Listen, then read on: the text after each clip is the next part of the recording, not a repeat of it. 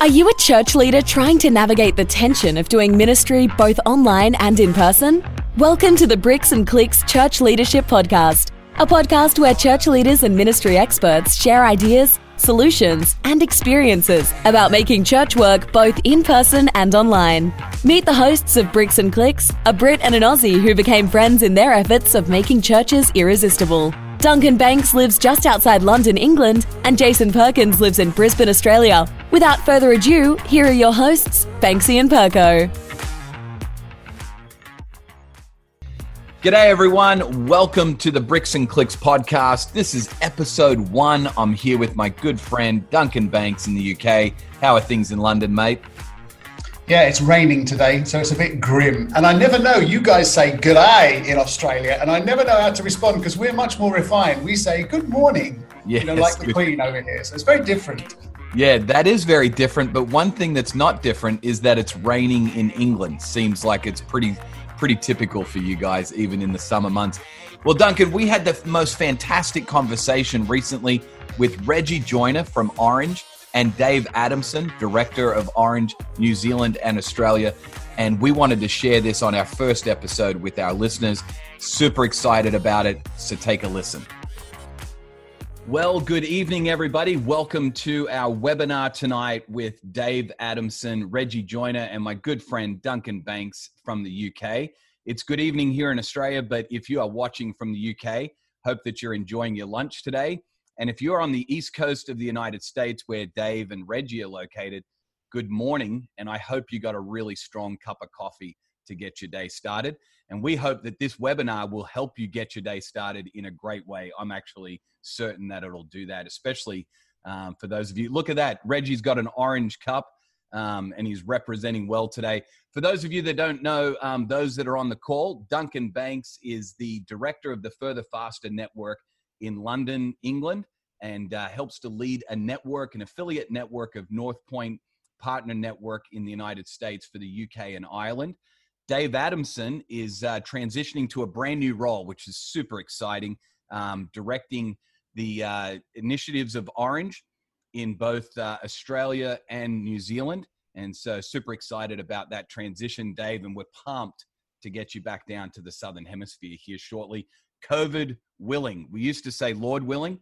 Now we say COVID willing. But nonetheless, we're excited to have you back down under, Dave. And then Reggie Joiner, for those of you that don't know, Reggie Joiner, founder, CEO of Orange, and was actually one of the founding members of the team that started North Point Community Church. Some of you may know the name Andy Stanley. Reggie and that team launched that church now, I think 25 years ago. Is that right, Reggie? Long time ago. Reggie, some of the times when I explain to people Orange or I talk about Orange curriculum, one of the first questions I get from people oftentimes is, hey, what's with the name? Where did this name Orange come from? And I know that it has to do with you guys' philosophy of ministry. Could you maybe just share with us what that's all about? Sure. We originally were called the Rethink Group, and because we were rethinking a lot of how we do ministry, discipleship. And somewhere along the way, because we represent the partnership that exists between the church and the home, we decided, because we kept saying two combined influences make a greater difference or bigger difference than just two separate influences. The idea being that when we have discovered churches and homes getting on the same page, the impact on a kid is just greater. So we decided, well, let's find something that illustrates that. So we thought, well, you can take two different colors, put them together and create a third color. And so then we started going, well, we can't use pink. Breast cancer has pink. We can't use green. Environmentalists have green. We can't use purple. Prince has purple. Yeah. And so we decided, you know what? Orange works. I mean, it's the light of the home, the light of the church, which is yellow, the heart of the family, which is red. And again, together, they make a different kind of impact and a different kind of result. And so what happened was we created the Orange Conference and to say, hey, let's all get together. Let's figure out how to make sure that kids pastors and student pastors partner with the church and the home. And about 3 or 4 years in, we did a national survey with churches all over the country and asked the question, what are your perceptions of Rethink? How do you see them? And everybody kept saying, oh, you mean the people who do Orange? Yeah. And so somewhere in the process, the board said, well, why are we calling it Rethink? We should just call it Orange. So. I love it. I love it. Hey, we've got people tuning in from all parts of the world, obviously down here in the Southern Hemisphere. I see a bunch of people in the chat that are saying hi to Aussie Dave, which is awesome. We also have some people from the UK and Ireland that have registered and joined us on the webinar today as well. We'd love to know where you're tuning in from, wherever you're watching from. If you would just jump into the chat, let us know where you're coming from and also what church that you're affiliated with. Maybe you serve there and as a staff member, or maybe you're a key volunteer, which, by the way, we think that the volunteers are actually the ones who run the whole show anyway. So if whatever capacity you're in, we'd love to know where you're tuning in from and what church you represent. And then, Duncan, why don't you just give us real quickly overview of what we're going to be doing today? And I know we've got some big things we want to tackle with Reggie and Dave on the call. Jason, I love this. All the Brits are just waiting for someone to invite them to chat, whereas all the Aussies are straight in there shouting loudly, "I'm here! This is me!" That's it's just great. Absolutely, so good.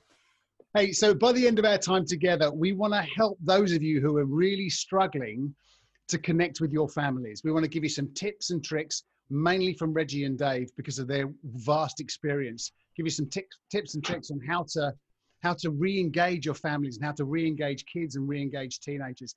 I can't tell you how many conversations I've had with pastors who are saying, I feel like I've lost my families.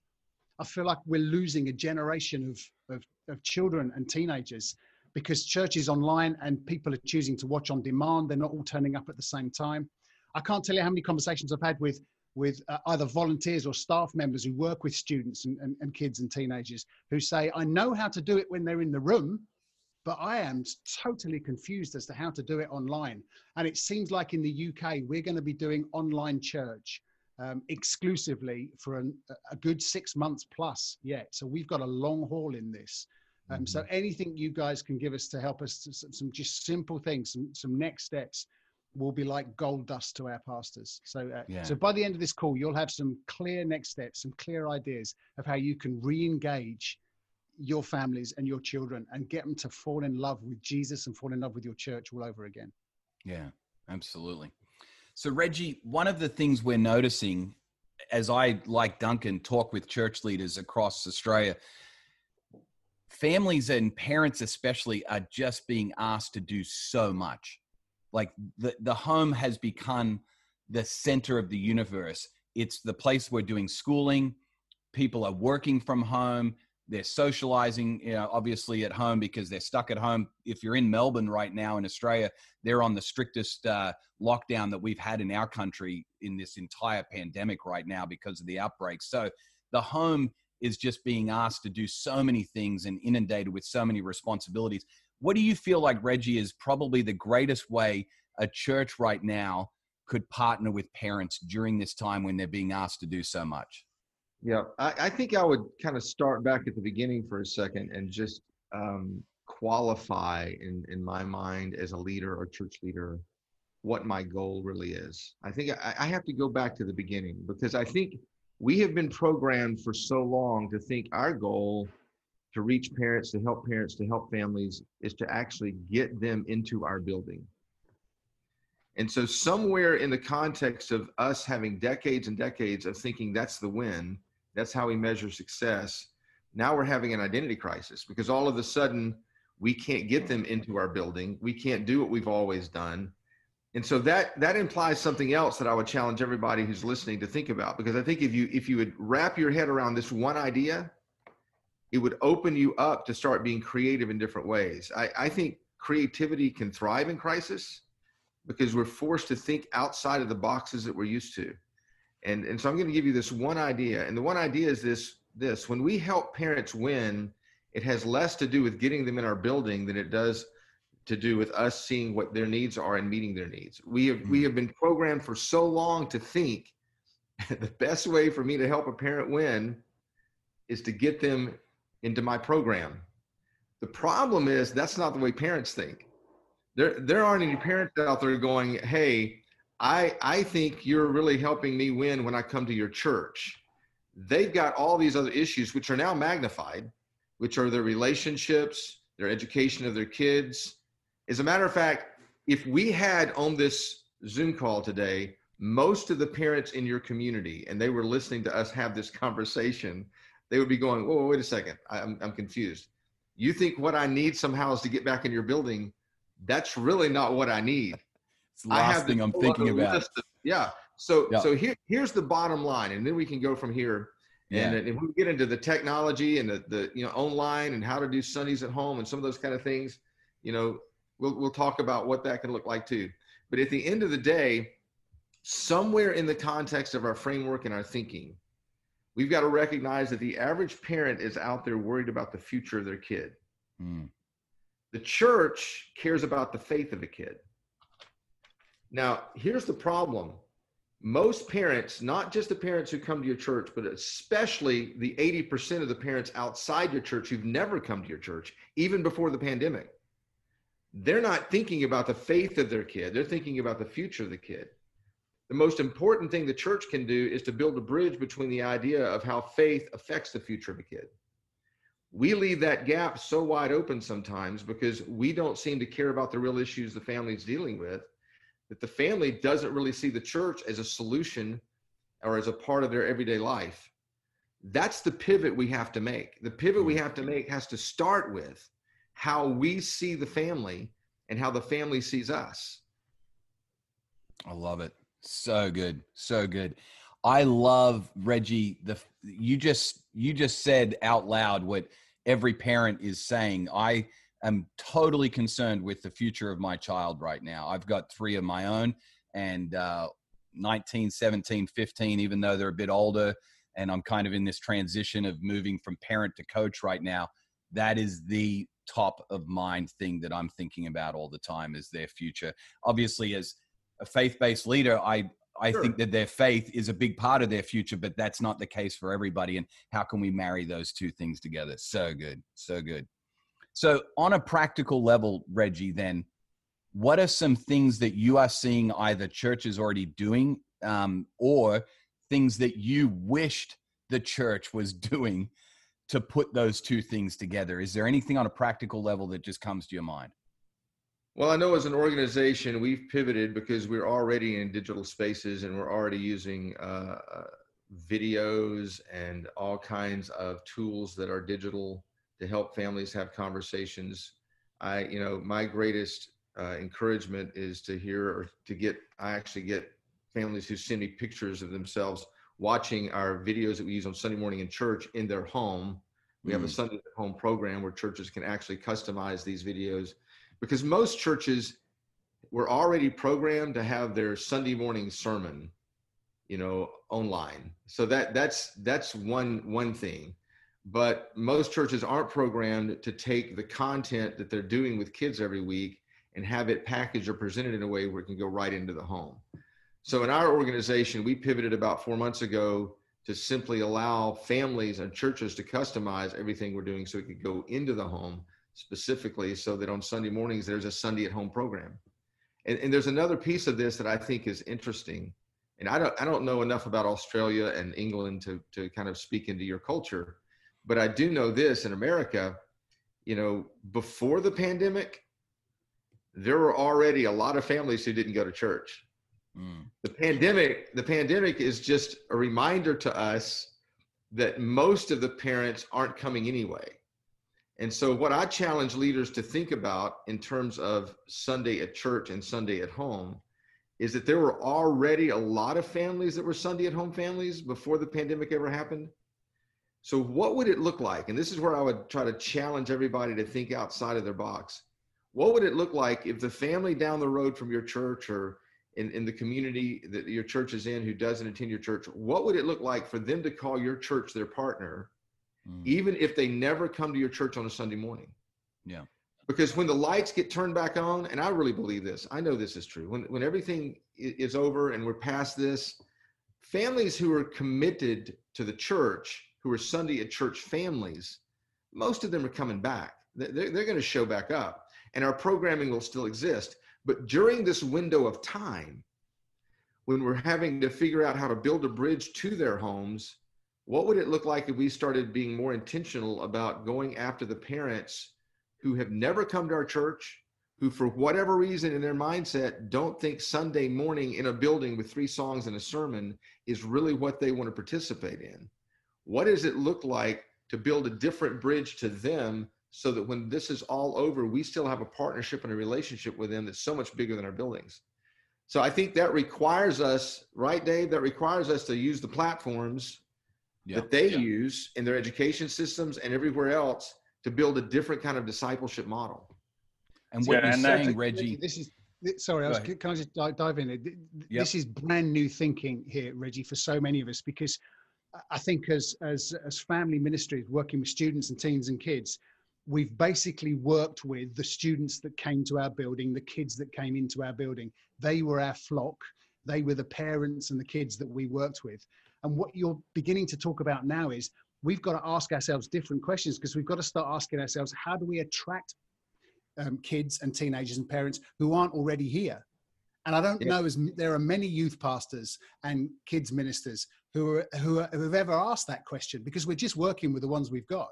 So, online, how do we start equipping our kids and our teenagers and our parents to get involved with other families and invite other families? And how do we start reaching out to families, like you say, who could be so helped by our church, but have no idea we even exist? How do we begin with those kind of conversations?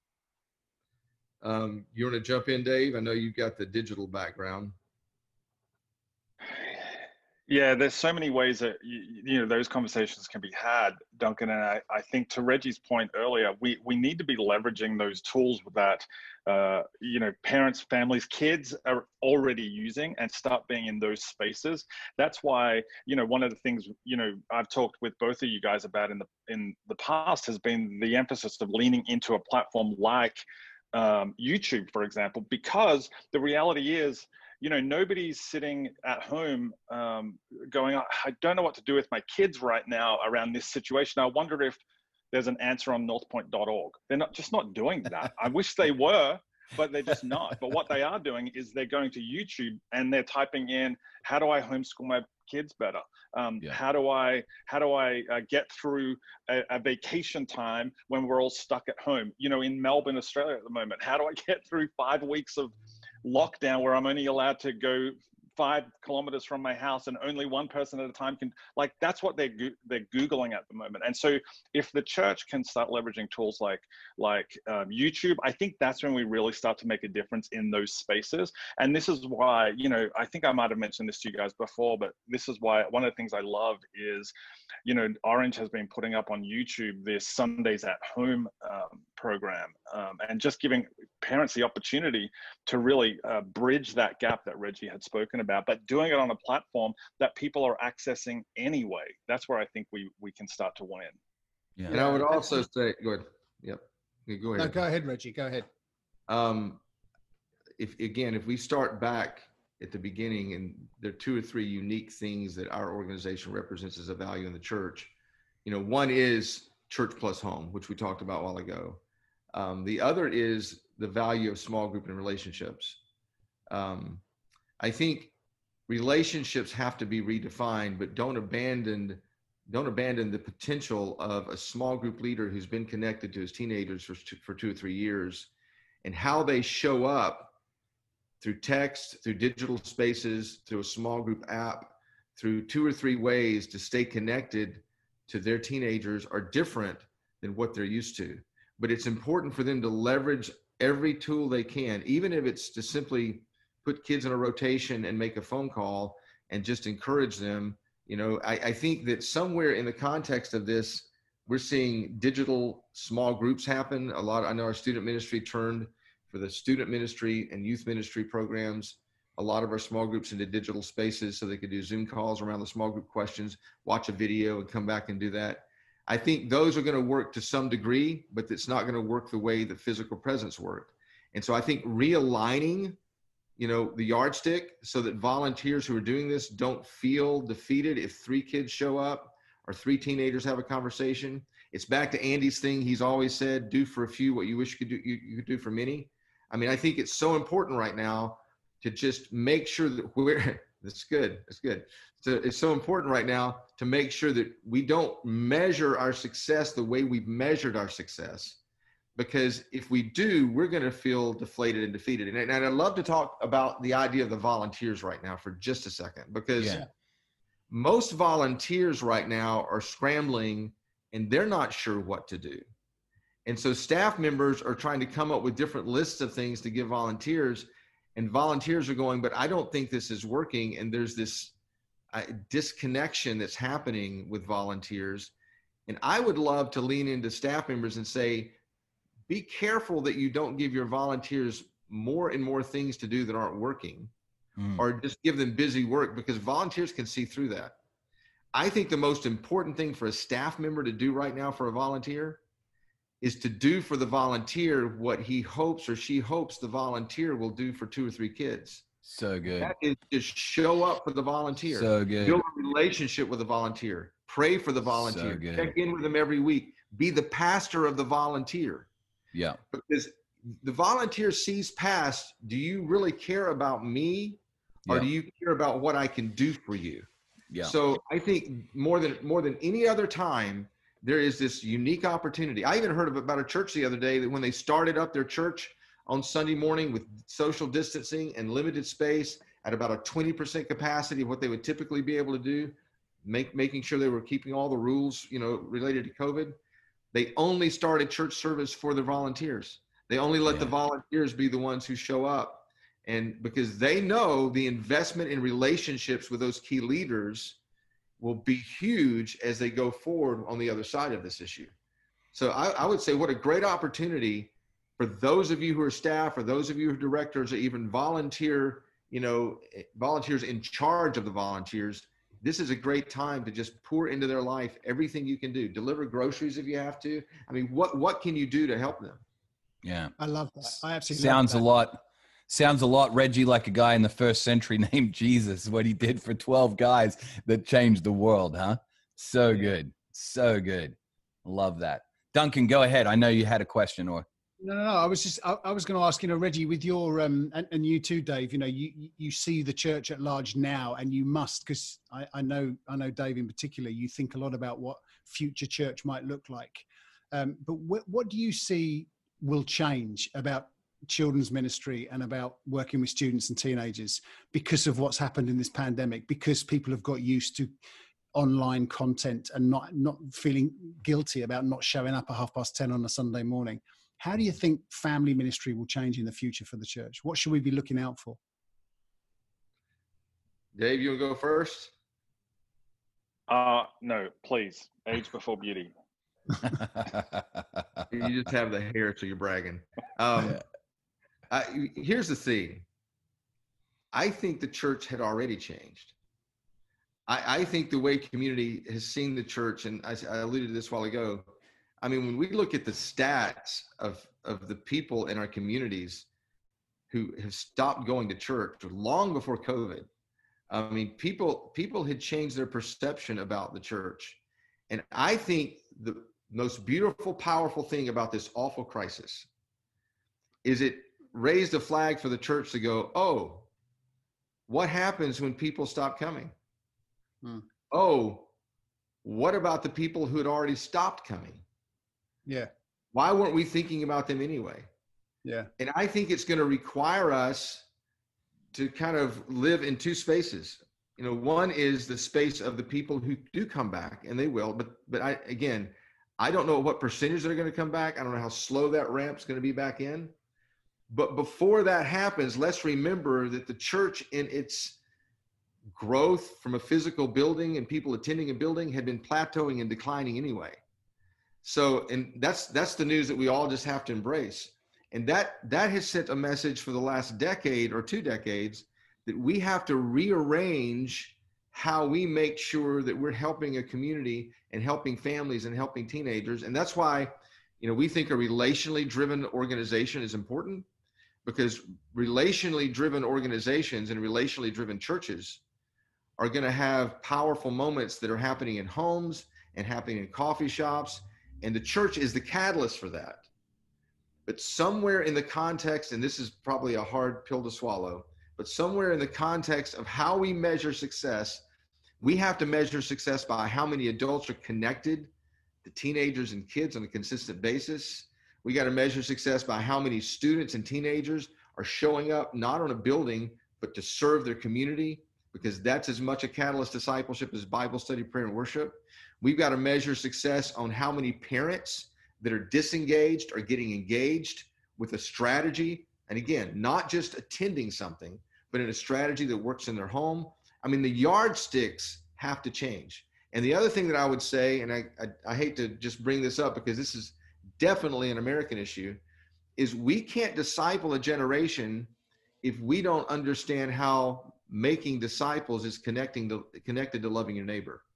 We for some reason forget that those two things are connected. And when Jesus, said to the religious elite, here's the greatest commandment, love God, love your neighbors yourself. He was setting in motion a new way of thinking about what we do. And I think sometimes we think it's possible to make disciples without loving your neighbor. But when it comes to how we're reaching our communities and how we care about the people, and in America, we're dealing with, the racial tension. We're dealing with an unprecedented political election that's polarizing the country. We're dealing with people that are in different tense situations all the time. And it seems like a dark moment, but what a great opportunity for the church to show what it looks like to actually love your neighbor, and your neighbor being someone who doesn't think like you, who doesn't believe like you, what a great opportunity. And so somewhere in the context of the church of the future, we've got to realize that the loving your neighbor piece has got to be precedent to the making disciple piece, because the generation who's watching us, who's deciding what they think about Jesus and who's deciding what they think about the church, is going to make their decision based on how we treat each other. Yeah, they always have. So good. I honestly, Jason, I can't believe what I've just heard. That is like little drops of gold dust. I can imagine pastors all over the world reaching for pens and pieces of paper, rewinding and writing down some of those nuggets, because it's just been a useful 20 minutes to listen to what that guy's had to say about reaching families online. What was the one thing that stood out for you, Perko? So Reggie asked a question that I think is so profound. COVID or no COVID? This is a fantastic question for church leaders to be wrestling with.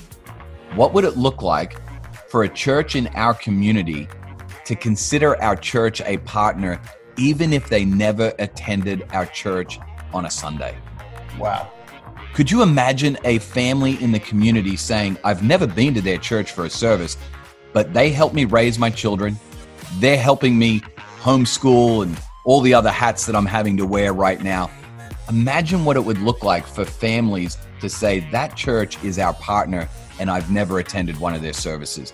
That to me was so profound. I would love to be in that staff meeting where the pastor gathers all his staff and maybe even his key volunteers and asks that question. You can imagine it written on the wall, on a whiteboard, and they spend an hour or maybe 2 hours together figuring out what it might look like for families in their community to say, we love that place because of what they do for our kids. I've never been, and I don't know if I ever will, but they've been good news to us. I'd love to sit with a bunch of people and say, what could we do to evoke that kind of response from families in our community? Yeah, I'm super stoked, Duncan, because there is more to come of this conversation with both Reggie and Dave Adamson. In fact, in part 2 of this episode, Dave Adamson's going to dive into how we leverage digital tools to connect with families and to partner with parents. I'm super stoked about that part of the conversation. But Duncan, we love connecting with people throughout the week online, even between episodes. Tell people that are listening how they can connect with us and continue this conversation. Yeah, this is a conversation. This isn't just a download of content. We can be stronger when we learn from each other. So I'm really interested to hear what ideas people have got themselves for reaching families in their community, digitally and physically, in the midst of this pandemic. So keep the conversation going. You can hit us up on Instagram, search for Bricks and Clicks Podcast. You can go to bricksandclickspodcast.com and follow the links there and keep the conversation going, because we would love to hear from you. Yeah, and if you're a church leader in the UK or Ireland or down under in Australia, we'd love to be a resource for your church to reach more people that don't go to church currently in your particular context through the networks that we serve. The Further Faster Network, you can find information and directions to it at bricksandclickspodcast.com, along with the Irresistible Churches Network here in Australia. Until next time, hope you guys have a great week. We'll talk to you online. Well, we hope this episode of Bricks and Clicks was helpful. If it was, then we'd love if you could leave us a review on your preferred podcast platform. If you haven't already, make sure you subscribe to the podcast so you never miss an episode. And if you are leading a church in Australia, the UK, or Ireland, we'd love to help you grow your church by reaching unchurched people. Go to www.bricksandclickpodcast.com and click on your country's flag to find a whole bunch of free resources to help your church go further, faster, and become irresistible once again.